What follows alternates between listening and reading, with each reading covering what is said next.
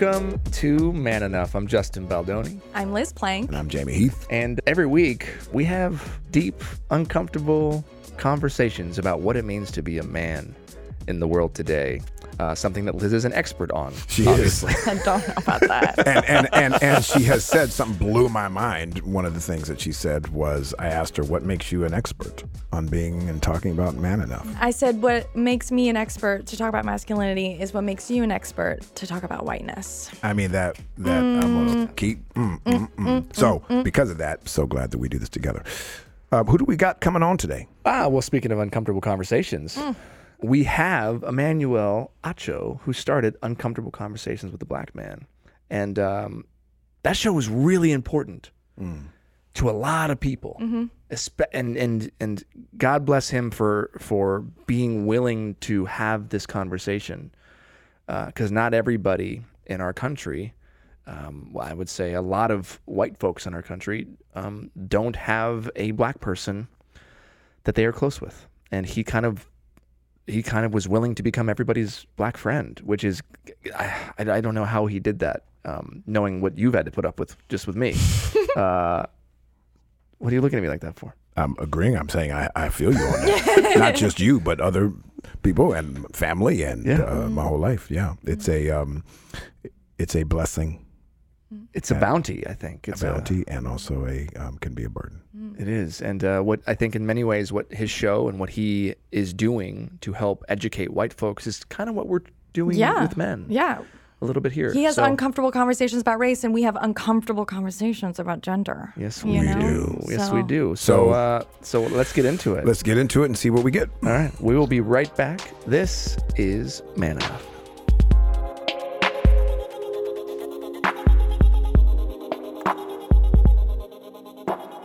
Hello and welcome back to the Man Enough podcast. We have a larger than life, very special guest today. My man, Emmanuel Acho.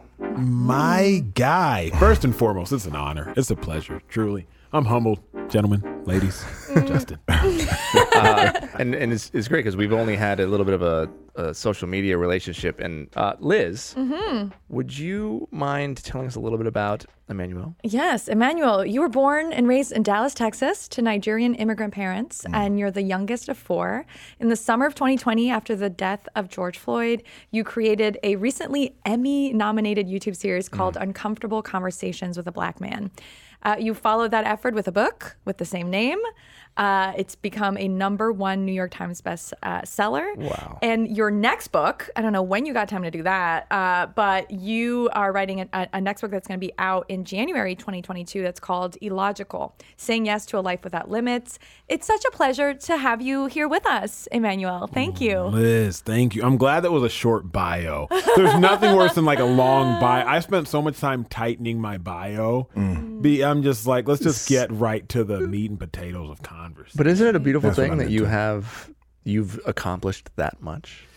It's cool. You know, I've done a lot in a year, I guess you could say. But I say this.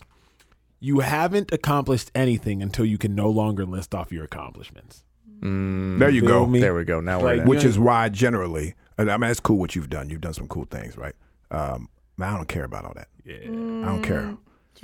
What I care more about who you are, why you are who you are. So that's why. So let's get into it. Yes. All right. First question. We always start with this. Am I man enough? No, that's the last question. Okay. When was the last time you didn't feel enough? That's funny, man. That's a good question. So you're talking to one of the most confident individuals on the planet. Me and confidence have a great relationship, but I flirt with cockiness, right? Sometimes I cheat on confidence with arrogance. But here's what I've realized is confidence is believing in an ability you actually have. Arrogance is believing in an ability you may not have. And so I had to learn that recently. The last time I felt like I wasn't enough, I was hosting The Bachelor after the final rose. And mind you, I am well equipped typically to do all the jobs I'm asked to do. But on like 2 weeks notice, maybe a week's notice, they asked me to host The Bachelor After the Final Rose. For those of y'all that don't watch the show, first time in the history of the show, first black bachelor, dude named Matt James. He has chosen this white woman, Rachel Kirkconnell, but problem, people.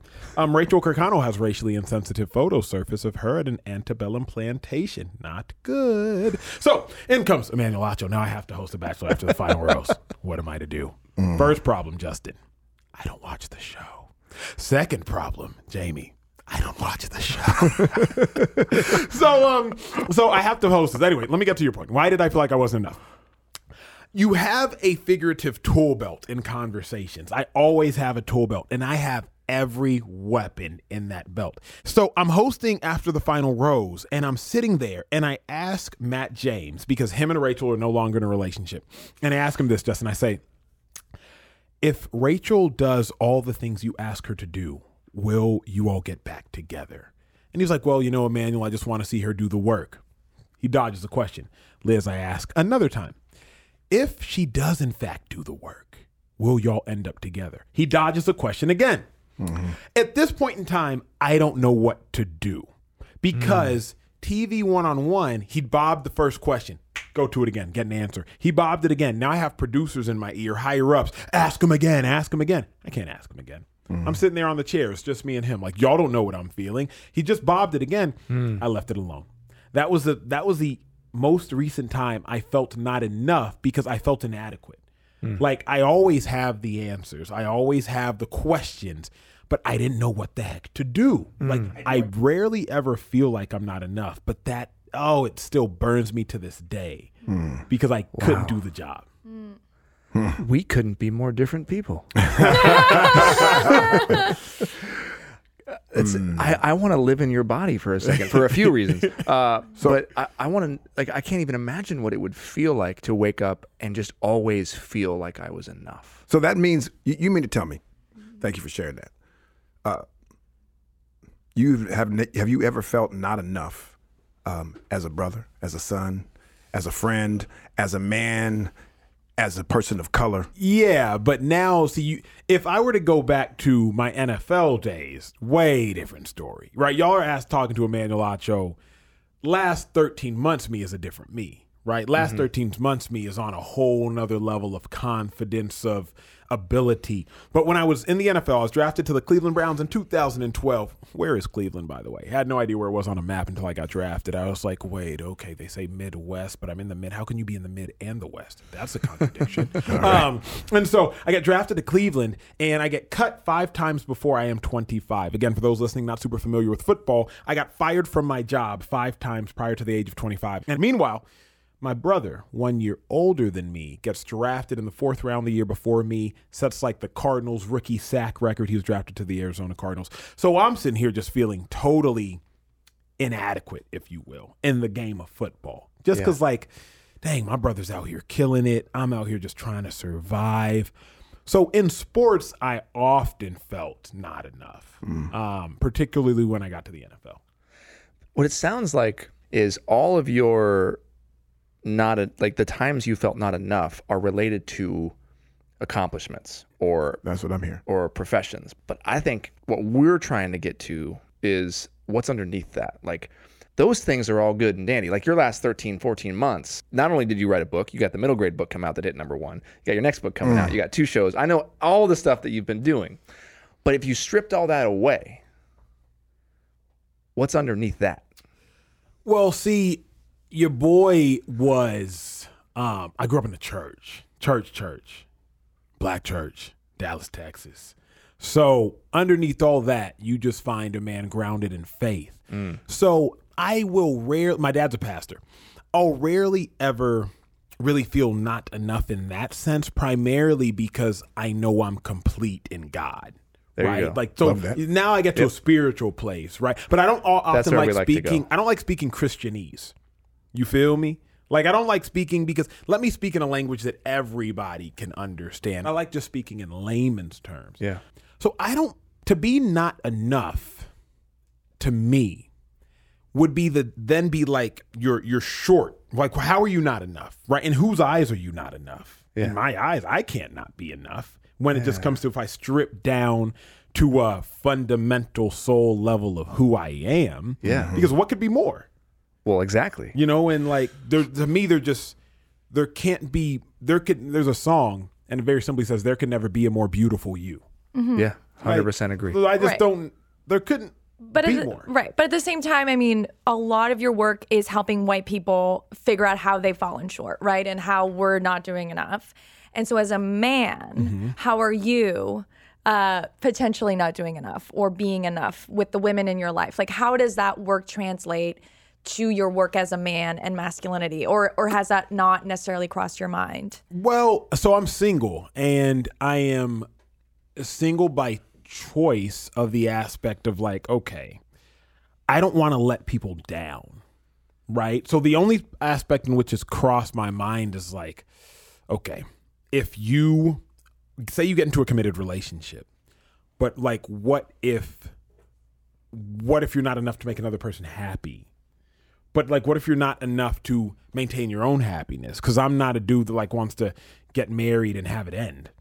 And so the fear of not being enough just keeps me maybe from taking another step, another leap, another bound, if you will, as far as like manhood, masculinity, relationally. But I'm so, I don't second guess me. Yeah. often. You don't seem like somebody that So does. let me, so forgive me. So I'm just going to challenge you a little bit. Please. All right. So I hear all that, and that's great. What I feel is a little bit of armor on, right? A lot. Okay. So what I'm hoping to do for a minute, pretend these cameras ain't here. Okay. Pretend Justin Liz ain't here. And I say to you, hey, man, I've screwed up a bunch in my life. Some things I could have done better. You have any experience with that? Anything that you've done? It's not about regret, because I understand some people live that way. But what are some ways you could have been better in a relationship or walking the walk as a man? Ooh, that's good.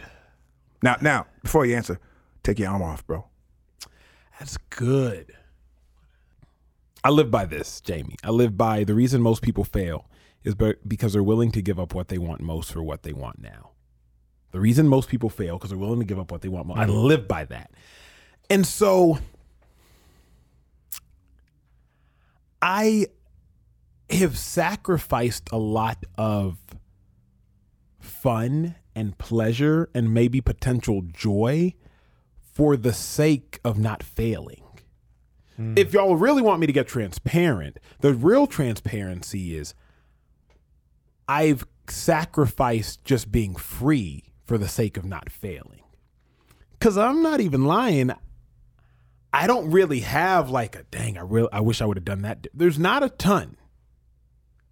But it's only because I every move I make, I calculate. I'm like a robot. I calculate everything. So I'm not really free.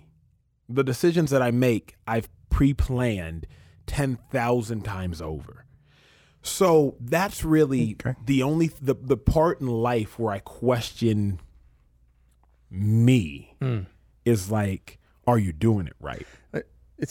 I'm so curious what you're thinking right now, Liz, because you said the word robot, and I said this story on another episode of our podcast, but I was promoting my book. I was doing this podcast, someone else's podcast. I said, all right, let's list all the masculine and feminine qualities. Give me 3 masculine qualities. Tough. Yeah. Rugged. Rugged. Is that a quality? Or just masculine. I mean, strength. I mean, I can look at you and list 15 right now. I would say strength. I would say emotionless. And I would say toughness. That's great. And then give me a couple feminine qualities. I'm going to get judged. Sensitive. I would say like sweet. I would say caring, gentle, soft. So if I was developing like the state-of-the-art robot that was going to just take over the world and accomplish all of our tasks, I would want it to have all of the masculine qualities. But if I wanted to make that robot a human and bring it to life, I would give it all the feminine qualities. Good. So the reason why I wanted to bring it over to Liz because I'm just curious when you hear him talk about all these things, like even the idea of you were a robot, what comes up for you as a woman listening to it? I mean, I'm frustrated because by virtue of living like in a racist society, I as a white person have done things that are racist. Like that to me is like how I enter into the amazing conversations that you've created. And what I'm sensing, and maybe I'm wrong, is that you're coming in saying, I haven't done anything. like that you somehow are immune to what all other men, you know, have been programmed to be or do. And maybe you just haven't reflected on it. Positively or negatively? Or both? Like I think immune. both. I think in a positive way that you're portraying yourself, but I'm not sure you have no regrets with any interaction that you've ever had with a woman or the space that you've created. Has it, you know? I mean, it's tricky though, right? It's tricky. I actually like this conversation, mainly because I'm usually the one asking the questions and y'all are making me think. But what's interesting is like, it's not even that I'm programmed a certain way. I'm just a certain way. So let me put it like this. I've never drank a day in my life, right? Never drank alcohol. Obviously, I've never, smoked, never done all that jazz. So I discipline my body. I tell myself what to do. It doesn't tell me what to do. And so for that now has eliminated like 90% of errors that I just would have made. I'll put it like this, Liz. The most succinct way I can say this is I feel like you would regret, the figurative you would regret a decision you didn't calculate the benefits or consequences of. But we're not in. You think you're like rationally in control of everything you've ever done? Like if you really think about it. Do you really want me to answer? No, but Yeah, we want to. Hey, Emmanuel, it's all good. I've listened to so many interviews. Your whole thing is like unconscious bias and unconscious racism, right? Like a lot of the things that we do are not conscious, and so you're talking like as if you every single action that you've ever done is this like you're aware and rationally in control of, but there's so much that we're not. Okay, so when you're talking about that aspect, I do think there are a lot of things I've been ignorant of, right? Like I'm kind of drawing a line there around intention because so many things for me in life are about intention. And so I would agree in that there's probably a ton like unintentionally I've probably done some stuff that may not have even surfaced back to me. And thus, you know what I mean? Like unintentionally, I'm sure I've done a lot, but intentionally, at least not a ton that I can think of. Okay, all right, hold that thought. Let's pay some bills. We will be right back with Man Enough. It's interesting as a white person for me at the table, because so much of what I've learned about intention has come from black folks and the difference between intention and impact, especially this guy right here. I've had some great intentions, but I've had some bad impact. It's interesting for me to hear the conversation, especially from you. You're also everybody's black friend. Everybody's black friend, which is also a burden, I'm sure. And it's not easy, but your conversations helped me not have to, ask one of my black friends things. You're welcome, luckily, Jamie. Thank you, brother. Appreciate you. more so a few of our other friends. But the intention impact conversation is interesting because I think what Liz was getting at is, and I'm going to just bring this back to me. So I've spent so much of my life with the armor on. And I think as men, we can so often try to rationalize our way through life. We can try to calculate our way through life. But so much of the most beautiful moments in our life are the uncalculable moments, the moments that you can't prepare for, the moments where there's learning. Because if we're calculating everything, we're preparing for everything, then how are we able to actually just be, to have that learning hit us in the face? The question is, like, at what cost is it to just live in that manner? I don't know. I don't know that I want to know, but everything comes with a cost. What's the cost of not calculating? Because not calculating, I think the prize is freedom. I think Yeah, I was the going to say, reward is freedom. yeah, in some ways, I think it's the wrong question. I think the question is, what's the reward of not calculating? That is, but don't you have to, like, so here's the thing. I was talking to Kamaru Usman. Kamaru Usman is pound for pound like the baddest man in the world. UFC, I think he's a welterweight champion. Nigerian cat. Shout out to my Nigerian. Yes, sir. And I asked him this question. It'll stick with me like for life. I asked him, when you get into the ring, what are you thinking about? And mind you, y'all, this is pound for pound the baddest person in the world. And he said to me, he said, I think about not losing, because he's like, for me, the fear of failure is stronger than the thrill of victory. And I don't know, I live life like that. So while you look at the reward, I'm looking at the failure.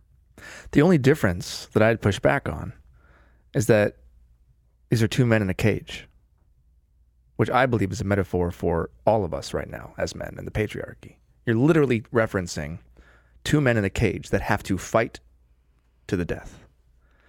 And I believe that's what's happening to us men all over the world, is we're in a cage. We are in our fight or flight mode. And it's causing us to make decisions from fear and not from love.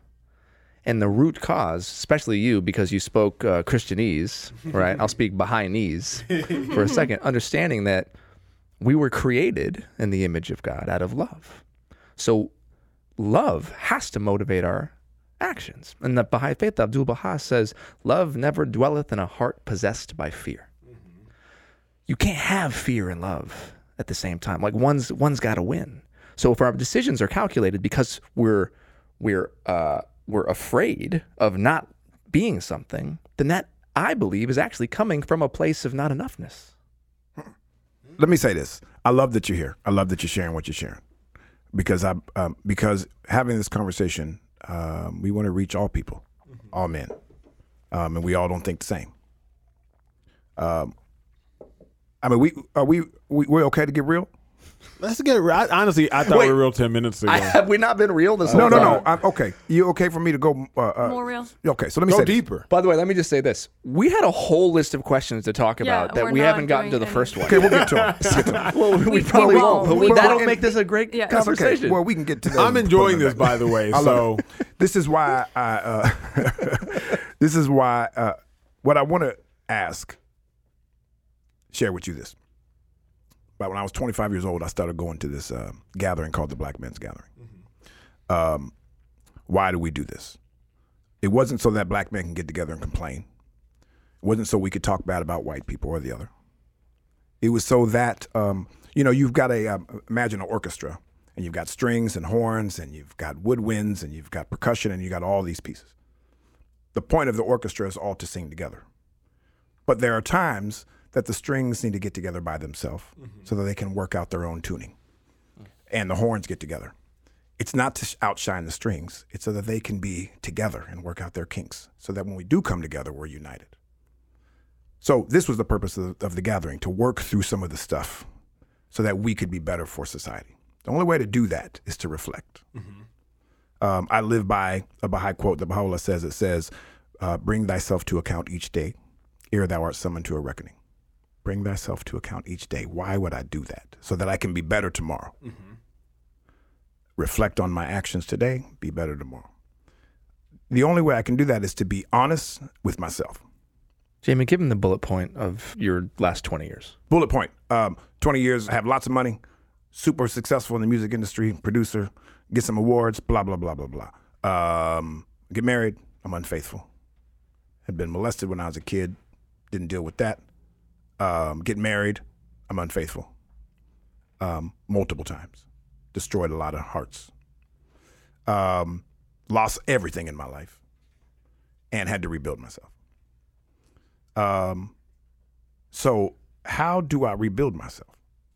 I have to be accountable, responsible, look at my actions, reflect, try to be different the next day.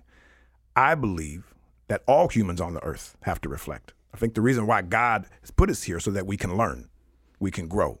The only way we do that is to reflect on stuff. And there's no way in life that a black man, as far as what I believe, has walked through this world and doesn't have something to reflect upon how they can be better. All people. But what we deal with since I was a kid, and some of the feelings I've had, how I've walked, how then I've treated people, how I was told I have to be to get ahead in the world, to be strong, to be this, to be tough, to never show weakness, to do all these things, even be more articulate if you want to be accepted because you're black, to be all this stuff, which I see in a lot of great people. But sometimes we got to take that off and be like, hey, bro, because you got kids? Mm-mm. Okay, one day you're going to have a kid, and he's going to fuck up. And he's going to have a conversation with daddy that relates and says, oh, baby, I've been there. I've learned how to be better. This is what I did. I looked at myself. I don't have to always be tough. I ain't got to be perfect. You're perfect in the sight of God. But we got to strive to be better. So if we don't do that, then we have this inequality in the world with men and women and with race and all that stuff unless we are real. So what I see from you is this deep brother who's done a lot of great shit. You're super articulate. You're handsome. You're strong. You got a lot of success going on. I think you are contributing to humanity wonderfully. And I also see someone who's got his armor on still. Because when I ask you a few questions straight up, you're philosophical. You're calculating. It's beautiful. I'm not saying that's bad. But I ain't heard a heart answer yet. And I know you got a heart in there. What do you mean by a? Because I was having this conversation 2 days ago. You know when you watch those movies of people at war, mm-hmm. and they're just so trained? Yeah. I think that's where I am now. Okay. Like I'm so, where you all are like, take your armor off. I'm like, you're going to have to ask me something that will make me. Because otherwise, it's not even intentional. I'm just in such a place. Yeah. Have you ever read The Knight in Rusty Armor? I haven't. It's one of my favorite books. I first read it in therapy. Mm-hmm. I actually took my entire family to a therapy retreat. And to summarize the book, it's about a knight that was known for his armor. And he became, at first was something to protect him, and then he became known for it. And he had a wife and kid, and the wife said, hey, please take off your armor. And he couldn't take his armor off. If he took his armor off, he wouldn't be who he was to the world. And eventually it got to the point where his wife left with the kids, and he had to go to the mythical forest to re-figure out who he was. And it wasn't until he cried that his armor melted off. He couldn't figure out how to take his own armor off because he was known for it. And I think as men, that's what we do. We move through the world with this armor, and that's kind of what you're saying. It's like, mm-hmm. You're so trained, but to me it feels like it's your defense. Because I know I've taken it off before. Okay. And what happened when you took it off? It's not a safe place. There you go. There we go. Now, see, that's the heart question. That's the hard answer. What's not safe about it? But the thing is, why would I go somewhere not safe? But isn't that what you're doing with white people? Like, it's not safe. Like, you want us to go to unsafe places, to uncomfortable. Like, that's your entire life's work. Like, don't you owe it to even black women and women of color to have examined that and reflected on your gender? Doesn't that help them too? Meaning, the kind of separate. When I say it's not a safe place, I'm talking about like for me personally. Right. Yeah. So when you're talking about uncomfortable conversations with a black man, I call it uncomfortable conversations with a black man just by nature of it's uncomfortable. But within the confinements of the conversation, it's actually a fairly safe space. Yeah. It's kind of like I've created a safe space. Everybody's safe there. Now, I'm going to say some things that might make you feel uncomfortable. Mm-hmm. I'm going to fake some things that are hopefully educational, but ain't nobody going to yell at you. You know what I'm saying? Like, you're going to be all right. You're going to be all right, at least as long as you're here.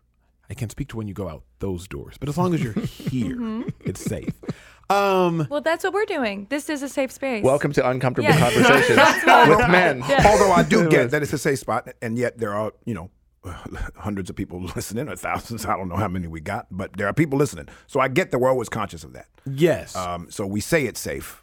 We're safe. But you, of course, we're always guarded. The internet is definitely not a safe place. Exactly. For me, it's like, I know the thoughts that will make me cry. I know the thoughts that will break me. Name one. Which one? I was in a field by myself in Philadelphia, and I was working out with street cones and an abandoned grass field with pigeons because I had just been released, and I was by myself. If I stay there too long, it'll make me cry. I know what doors not. Tell me why. Hold on. So you were released. Correct. You had these thoughts. That imagery was great. I remember it. Okay. I remember it vividly. Why did that feel long? What was it about that made you make you want to cry? Well, that being there doesn't. But I feel sorry. I pity the old me. Like I pity that me. When I think about that person, I feel sorry for them. Why? That person was alone. That person was dejected. That person didn't know what tomorrow held. That person was broken. Like that person was going through it. That's not you feel like you're describing me. But I don't feel sorry for me. I feel sorry for me because I think about how bad it was for that person, and I'm sorry they had to go through that. Now that person just so happens to be me, but that's not me anymore. Okay. So I'm like, I cry because I weep for that person. Tell me another time that you wanted to cry. Any other time would be joy. Like I cry. Okay. I cry. I think maybe I cry often, but it's usually to worship music. I think I cried probably on Sunday. Yes, sir. To a song called Jireh by Maverick City. But then it's Joy, rejoicing. It's love of God. Yes, yeah, like a different on my birthday last year, November 10th. Your boy turned 30, and I went outside and I listened to the song called "You Made a Way," and I'm weeping and I'm laughing and weeping down the streets of Beverly Hills because I'm like, you did it. And it goes like, don't know how, but you did it. And I just start thinking about the imagery that will make me cry, being in Philadelphia by myself. And I think about where I am now, and I'm crying and I'm laughing because I'm like, I made it. Because I weep for that person. Yeah. Because I was so sad. Just by yourself. Oh, it was sad, man. It was sad. But that could happen again. You're gonna. No, it won't. What? Because you're in control of God, isn't? It won't happen again because I'd respond better. Okay. Okay. I wasn't equipped. What you mean is not that you'll be dejected The or rejected again, circumstances, but the feeling that you had won't happen again if you lose your job. Is that what you mean? Yeah. Okay. I've been low. I've been low since. You're right. Like that's the thing people don't see. Like the conversation we're having now. My last 13 months were great. Yo, I've been low. And nobody sees under the iceberg. I've been the lowest, y'all. But Why? man, life, dude. Tell me something specific. Why you been low? Give me the short version. The shot, I don't like talking long. I speak in quotes, as y'all have witnessed by now. I don't like talking for a long time. You've been trained. I like talking for a good time. And I'm TV trained. I'm not radio trained. All good. Tell me why you low. Or were. The reason I would be probably relationally, like you get out of a relationship and you're just like, you're broken for a couple reasons, right? Like you're broken because you broke somebody else. You're broken because you've been broken. You're broken because you don't know if you'll ever be put together again. You're just broken. What are your relationships or your friendships with women like? I am a friendship for life person. And so my friendships with women, it's like if you ever did something for me, I'm with you for life. Which is it can be unfortunate because even like exes that have gone on to get married, like I'll be like my college ex. I'm sad that like we don't speak. She's married now, but I'm like, I'm indebted to you. Like you got me. What was it that she did for you? Got me through college, bruh. I mean, whether it was, aiding with us homework, whether it was helping with laundry, whether it was just a shoulder to talk to or cry on when you got hurt, it was like, no, I'm indebted to you. Because I just feel like people contribute to other people. And if anybody's ever contributed to my life, I haven't forgotten you. And so my relationships, I probably prefer hanging out with women than men from a emotional component. Like, because I'm so Because men are robots? And women are easy to talk to?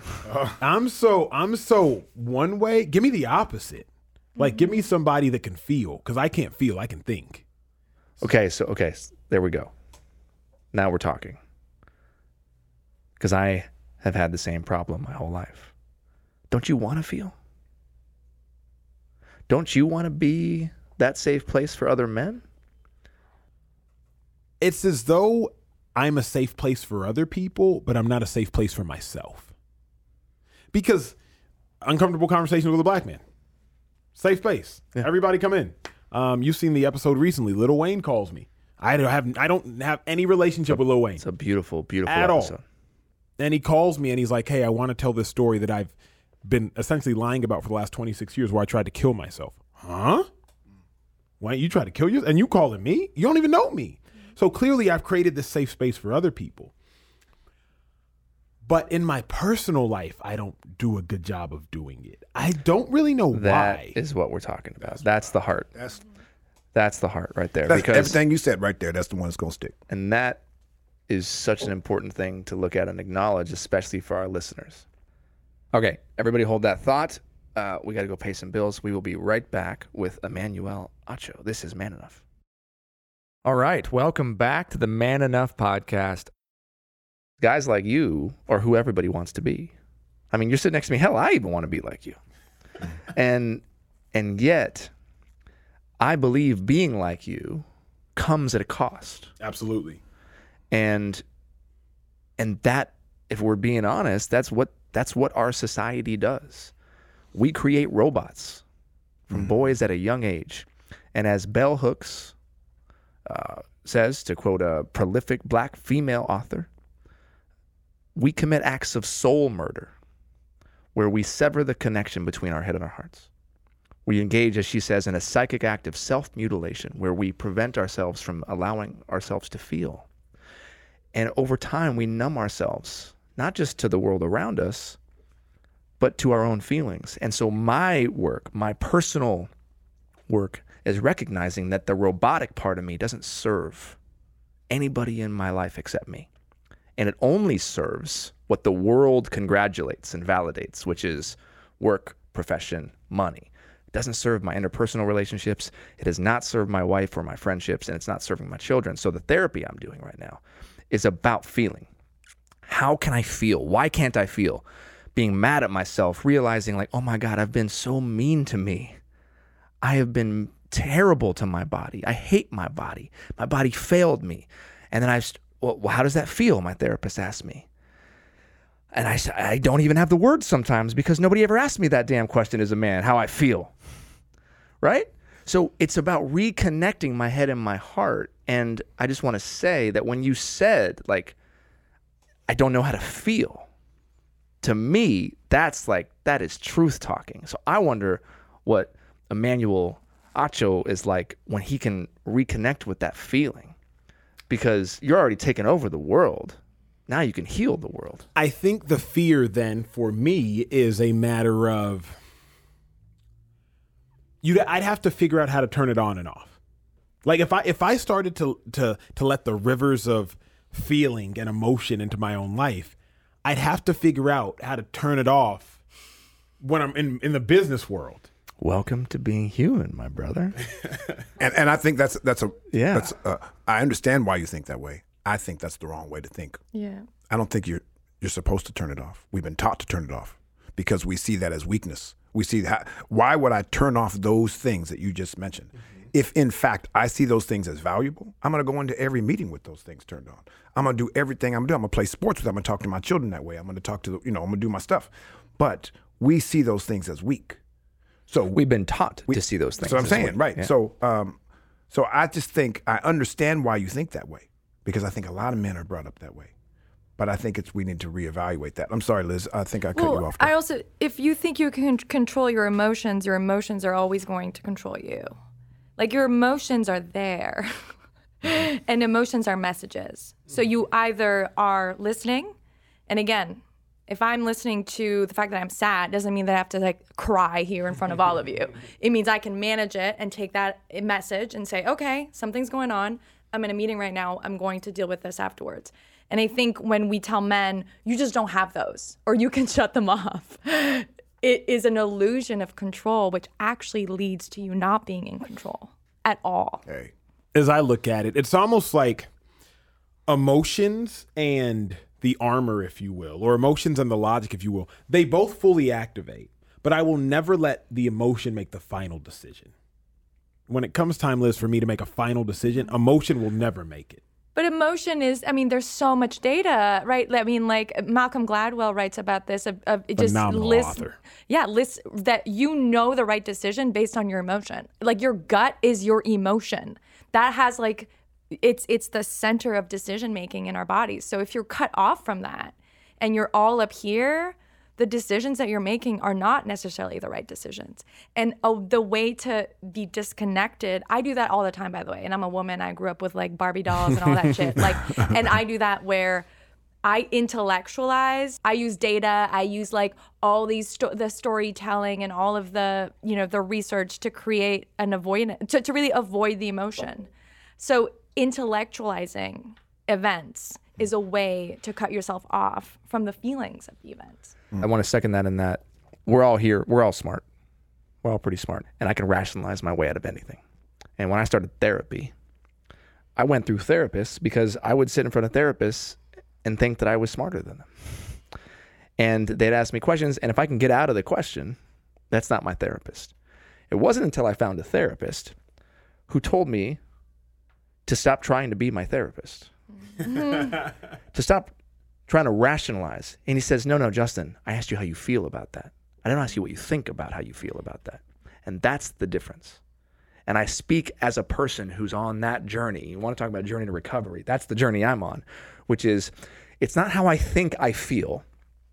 It's how do I feel? And half the time I have zero vocabulary for how I actually feel in my body, which is why as a leader, as a successful man, especially as a successful white man, I have to be ripping this armor off because in every room I'm in, I have to have empathy and compassion and sensitivity. Otherwise, I am so disconnected, not just from myself and my feelings, but from everybody who works for me and who I employ, to our listeners, right? And that's why I just think that it's important for us to recognize that sensitivity, emotions, they don't make us weak. The difference is, and where I agree with you, is that we can't let them lead. That you don't just let your emotions lead the way and make emotional decisions, because there's truth in that. Mm-hmm. One of my mentors who passed away, Marvin Brock, our mutual friend who I brought up, he was a martial arts master. He taught me how to meditate. He's the one that taught me. And I was going through this bad situation with my wife. She was my girlfriend then, and it wasn't looking good. And I called him, and he said, what are your emotions telling you to do? And I told him, and he said, do the opposite. Because it was coming from a place of fear. It wasn't coming from love. It was coming from a lack of. It was coming from my desperation to hold her, to keep her, to be who she wanted me to be, to win that fight. Versus, what's the best thing for her? What's the best thing for me? I wasn't thinking soberly. I'll say this, because I'm not a proponent of, I'm not the type who thinks emotions make somebody weak, right? Like I'm you don't strike me as anti that. Yeah. Like just for the clarity of the listener. Like it's almost like I calculate my emotions even. Mm. Like I know when I'm going to be emotional, right? Like but that can't make you happy. There's that's a question, and I'll get to that.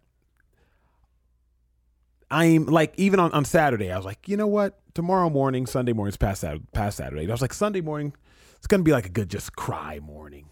You know, like okay. Just a good like. I'm not mad at that. Like I'm just going to sit there, talk to God, and just, you know what I mean? Like I'm just calculating it, because I'm like, I ain't got time to just sit here and let my emotions just run roughshod all over my life. So I'm a huge proponent of it. I just am tactical even with how I utilize my emotions. Mm. Now, you asked a question. It can't make you happy. Again, it comes down to my training. I remember this because people ask me, they were like, oh, you know, the Emmys are coming up September 12th, September 19th. They're like, oh, I'm sure that'll be fun. And I simply respond, the fun is in winning. The fun is in winning. My coach told me that when I was in college, and it stuck with me. So you say it doesn't make you happy. I'm always joyful. The happiness isn't winning. That's my mantra. I'm always joyful, right? I'm all because I think joy is. But doesn't joy is happiness eternal. come from what you have, not from what you're seeking? Happiness for me, it comes in the doing. It comes in the accomplishing. Whether it's relationally, whether it's making somebody happy, whether it's. But that's not winning. That's the doing. But if you do, it's weird because I'm like, if you do, you gotta win. There's no other option. But only look. I made a movie this year, Clouds, on Disney, and we did a whole Emmys push. And I didn't get nominated. If my not nomination dictated my happiness, I'd be a miserable person. I didn't make that movie to be nominated. I made that movie to touch people's hearts. So if the happiness is in the doing, which is what you just said, then it isn't in the winning. But for me, it's implied that you will win. It's just. But if you lost, would you still have won? Man, Would you have still been happy if you lost? Or would you have been like, no, we got to go back and win next year? You got to win. But that's where I think this conversation. That's where we're with the impasse. Yeah. Because I'm like, no, Uncomfortable Conversations with a Black Man. I didn't correct you. It wasn't number 1 on the New York Times bestsellers list. It was number 3. Uncomfortable Conversations with a Black Boy was number 1. Was number 1 on the New York Times bestsellers list. I know it was number 3 because I didn't win. Yeah. McConaughey was number 1, and Humans of New York was number 2. Yeah. I know I got number 3. So when we and your next book's going to be number 1, isn't it? You know, so Hey, that's all good. That's where I'm at. Like, does it make you happy? I don't know. That's the wrestling, the introspective journey that I haven't fully taken. Yeah, I feel you. That's the introspective journey that I just haven't gone on. Yeah. It's like, I don't know if it makes me happy. But that's a great place to be. For you to admit that, to admit you don't know something is huge. That we don't know is wonderful. So amen to that. Yes, sir. Because I know this. I know that I don't always do what I want to do. I know that much. Even in life now, like, I don't get to do what I want to do. Yeah. I don't get to always do the things that would make me the happiest because it doesn't follow my logical plan. And that's what I've really been wrestling with the most, probably the last 6 months. I have a logical plan, and I know where my logical plan will take me. But what I want to do doesn't always coincide. So that's interesting. So it's kind of like your diagram of emotions.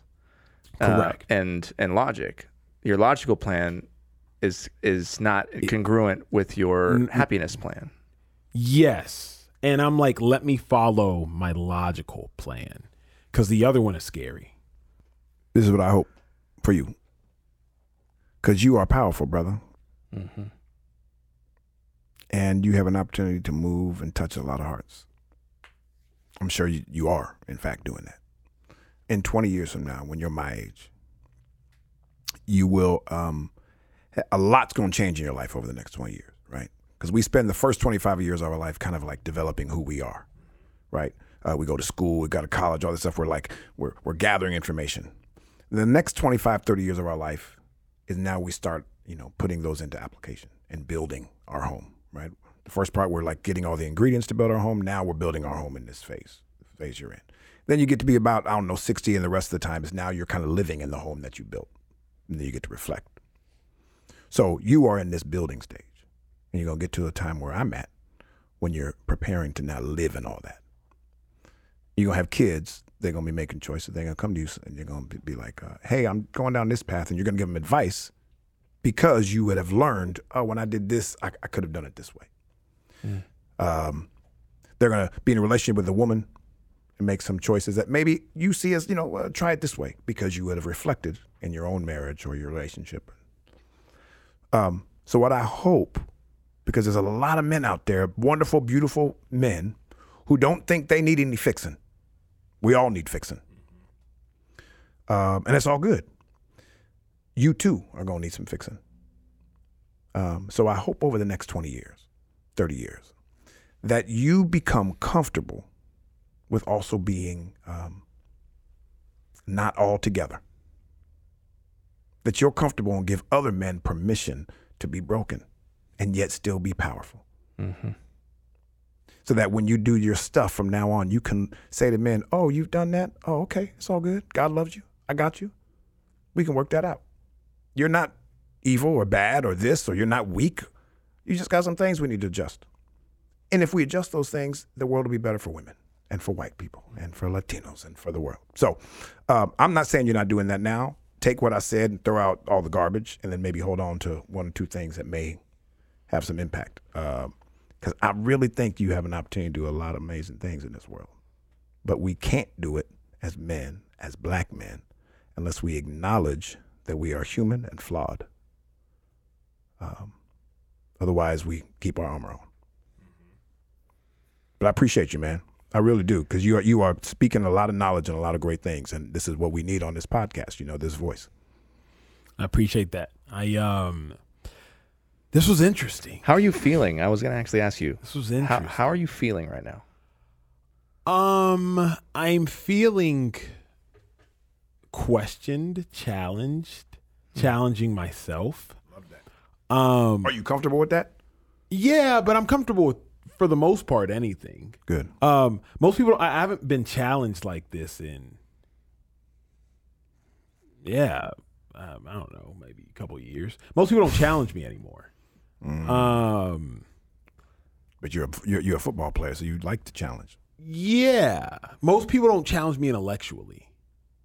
People challenge me physically, but most people don't challenge me intellectually. So I haven't been challenged like this intellectually. I'd argue it's not intellectual. I'd argue it's emotional, which is why it's a challenge. Which is what Liz does for us all the time. And I also haven't made myself available to, I wouldn't willingly, I haven't made myself willingly, I rarely make myself willingly available. Do you feel, while you said you're feeling challenged, do you feel like we've been respectful in the challenging? Oh, of course. Of course. I think everything has been respectful. This is one of those, I'll leave this conversation and think. Like on the drive home, like I'll re-ask myself the questions that you all asked me.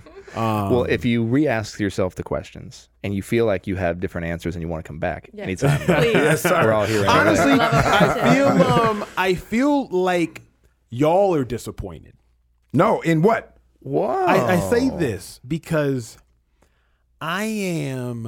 I love that you said that, though. I genuinely, when I read body language and I read questions and I listen to everything that everybody says at every time as it's said. Good. And I've watched everything that everybody's done since I sat down.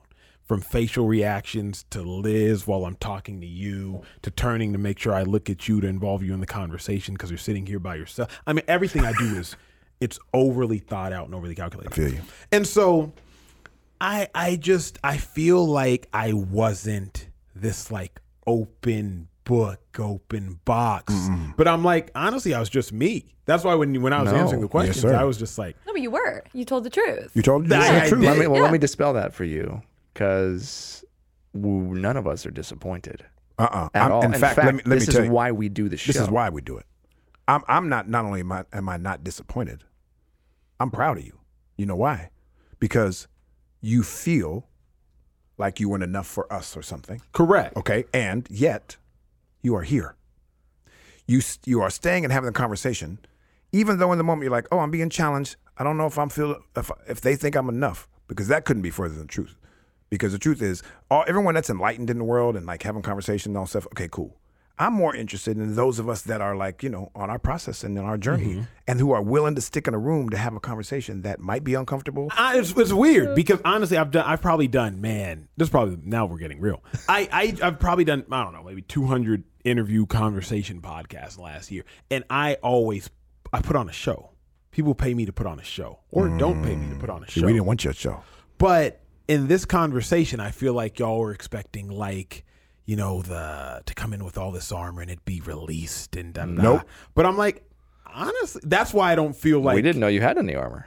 That's why I don't feel like the product was great. Are you kidding? Are you kidding? This is See, one of my you know favorites. What? Here's what's so funny. If you and I spent some time together, we have so much in common. I do the same thing when I'm talking to people. Every episode, man, we leave. Not everyone. Forgive me. I'm gonna call you straight out. We do it, and Justin's like, "Oh, did I do enough? Did I say the right? Was it?" And yet, in the meantime, he's moved 1,000 hearts. He's done all this great work. Wow, he didn't feel enough. So you right now have moved a lot of hearts. That's the point. There's no outcome. When we're doing this is a conversation. We want to have men on this show that represent men from all walks of life. Yeah. This is not some like, hey, let's get all the wokest people on the show to talk about our feelings and cry and kumbaya together. That's not what this is. We want to have conversations with men where they're at. And honestly, all this was none of us knew a conversation. We had all these questions about your book and all your show and all this stuff you're doing, and you took us in another direction. And that's what this is. This is better than we ever could have imagined. Yeah, real stuff. And what I appreciate is you hosting uncomfortable conversations and being willing to have one. Well, shit. That's, to me, man. That's man enough. And that's bravery. And you didn't have courage to. and strength. And again, when you leave this conversation and you think about it and you want to come back and talk more, come on back. I appreciate it. No, I think that's what it's about. It's if you can get to the uncomfortable, I think that's where you grow. Mm-hmm. You know, and it might not be today, it might not be tomorrow, but I genuinely think like reflecting on these questions, like that's what will lead to growth in whatever areas growth is necessary. Because what you did is you showed your vulnerability in that. When you just said, I feel like I disappointed y'all, you showed vulnerability right there. It's something that oftentimes us men don't want to show. It was just real. I'm honest. I love it. You know? My therapist often tells me, wow, your posture changed. Your voice changed. You took your armor off. And you are different than when you sat down. You're different. You're more present. You're focused. You're leading. You're here. You're still here. Great. You're still amazing. But what I'm saying is that, that's the guy I want to go hang out with. I'm going to text you. You probably never want to talk to me again, but I'm going to text you, and we can have a whole other conversation about this afterwards. I love it. But I really appreciate you showing up because that's what we got to do as men. We got to show up and push through all of this stuff. So rapid fire questions. Yes. Rapid. This means we're going to go rapid. Just quick answers, quick questions. Welcome to this week's Man Enough Podcast Rapid Fire Questions. You have a time travel device. You get to go back to 7, 8, 9-year-old Emmanuel. What do you want to say to him? I would say, don't worry, it'll all work out. Because if I could just hear that constantly, man, that would be so reassuring. Don't worry, it'll all work out. And then if you skipped forward and you went to Philadelphia, what do you say to that, Emmanuel? Keep your head up. I'll just say keep your head, just keep your head up, man. You'll get through it. You'll get through it. Keep your head up. And then you fast forward to the end of your life. You're a ghost at your own funeral. What do you hope that people say about you and the way you move through the world as a man? Man, I've always said I want to be thought of as a noble man of prominent character. A noble man of prominent character. So I really just want to hear well done. You know, well done. Like but I just want to be thought of as a noble man, just a good man who cared, who died for people, who sacrificed for people, who loved people, but just a good man. That's good. Are you glad you came on our podcast? Yes. One, Justin's my dog. You know what I'm saying? That's my guy. My social media friend, but now real life friend. I feel weird right now. And so I got to go back and process why I feel like this. I put on a show. That's what I do. For the last 13 months, I put on a show. And I didn't put on a show. And so I feel like I let. Feel a little naked.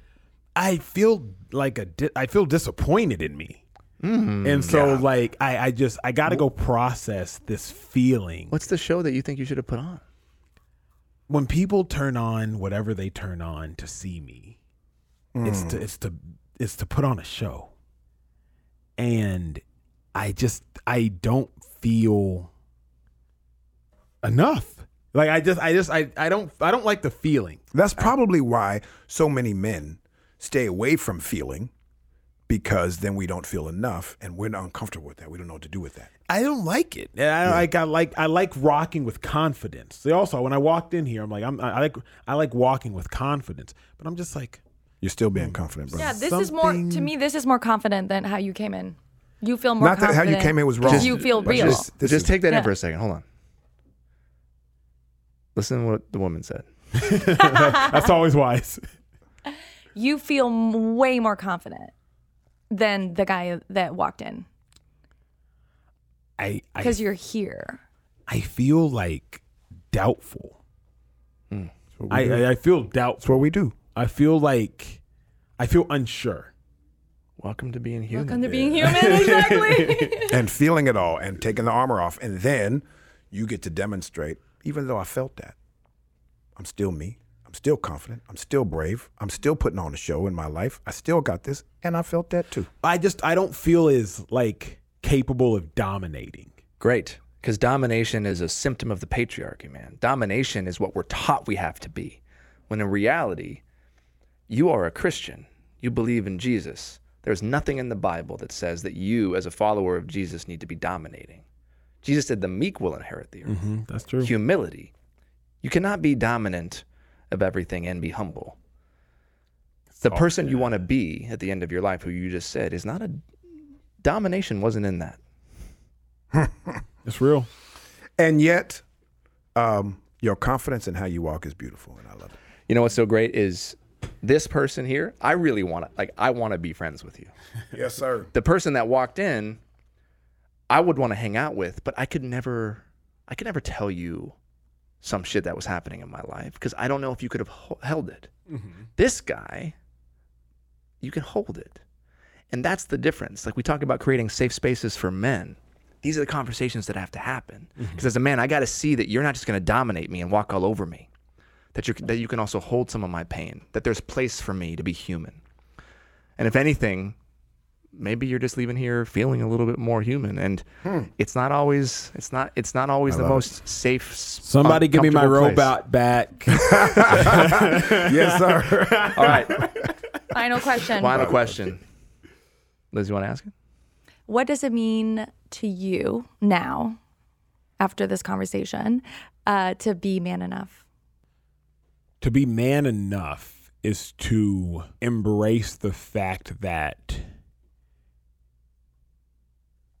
not being enough is a part of being enough.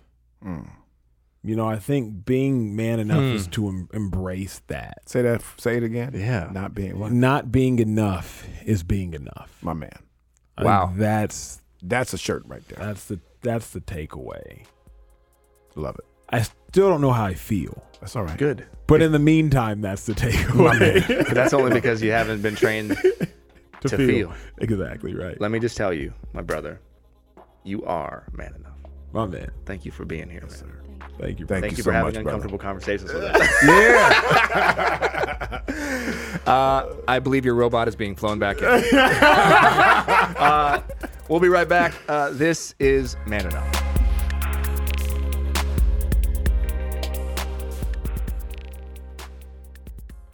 Hello and welcome back to Man Enough. Whew. Man, that was good. How are you guys feeling? How are you guys feeling? I felt him at the end. I really, you know what? That's what it is. When he came in, larger than life, beautiful. Wonderful. He's brilliant, so damn smart. And I had admiration and respect for him. But by the end of the conversation, I felt him. That's what it was for me, is I could feel him. I could feel his heart. And I couldn't feel his heart at the start. When he said, not being enough is being enough, or not feeling enough is being enough.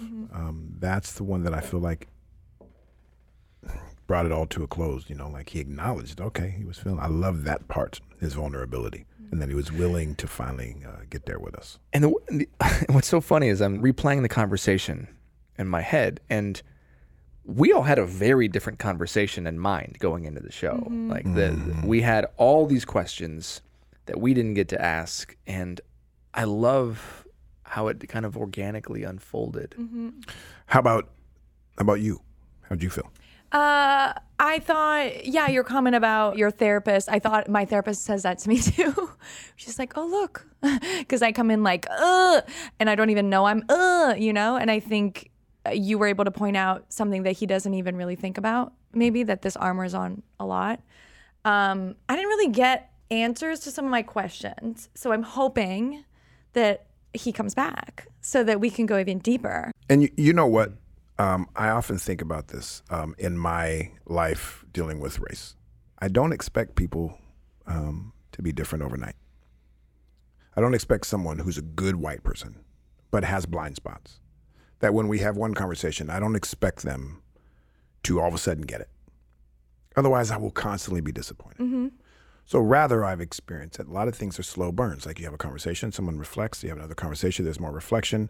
I would say for a lot of men that are listening, that are wonderful, beautiful men and confident and might see themselves in him because he's wonderful. Yeah.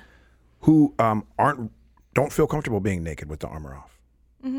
And that's where you're at today. I don't expect you to have all the answers to Liz's questions tomorrow, or maybe mine or whoever's. So, but as long as you're willing to have a conversation about it, then maybe in a year from now, and a few more times of those, those questions being asked, you might have an answer that's satisfactory to a woman where you couldn't in the beginning. Right. But I think those questions can go hand in hand, right? Like, I think that we've had conversations around masculinity that connected to women, and we didn't really connect a lot to women. Or when I brought it up, we didn't really go there. And I hear that, and I agree with you, 100% agree with you. Because we can't deal with all things at the same time, right?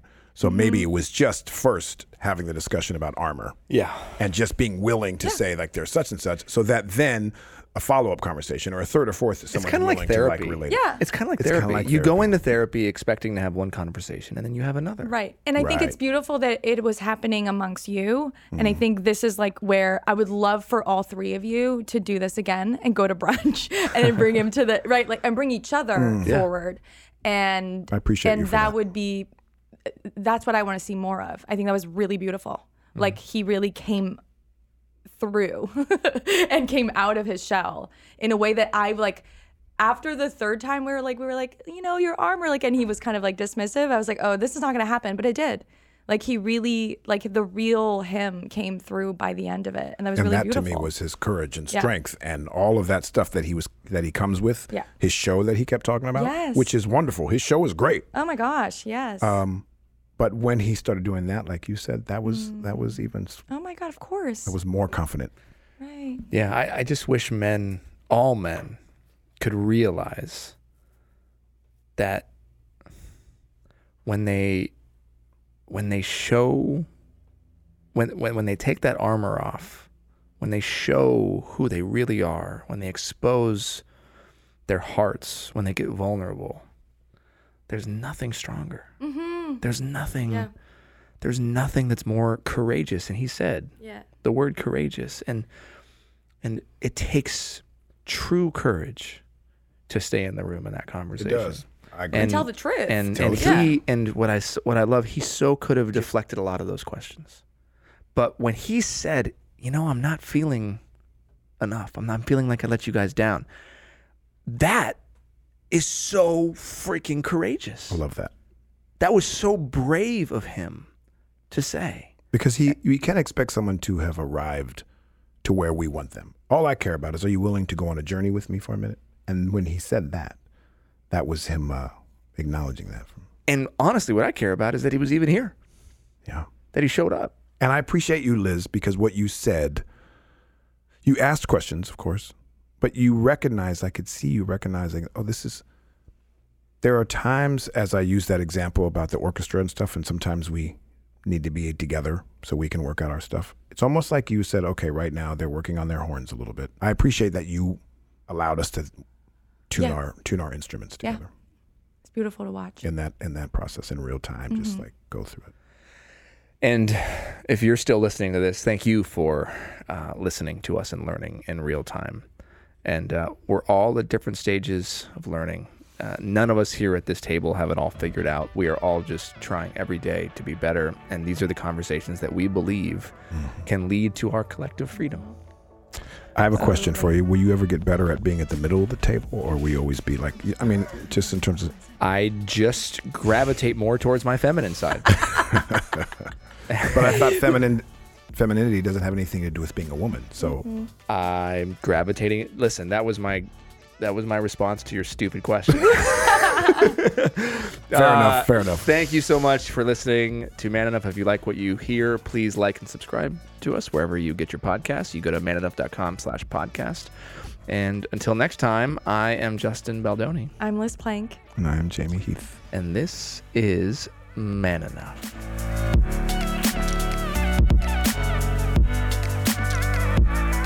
Thank you for listening to the Man Enough podcast, produced by Wayfarer Studios and presented by Procter & Gamble, in partnership with Cadence 13 and Odyssey Company. Hosted by Justin Baldoni, Liz Plank, and me, Jamie Heath. If you like what you heard, please follow us and tune in weekly as we undefine masculinity and learn in real time.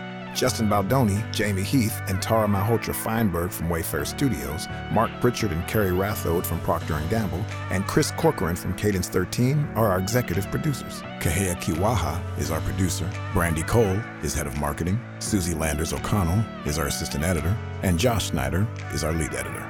Thanks for listening.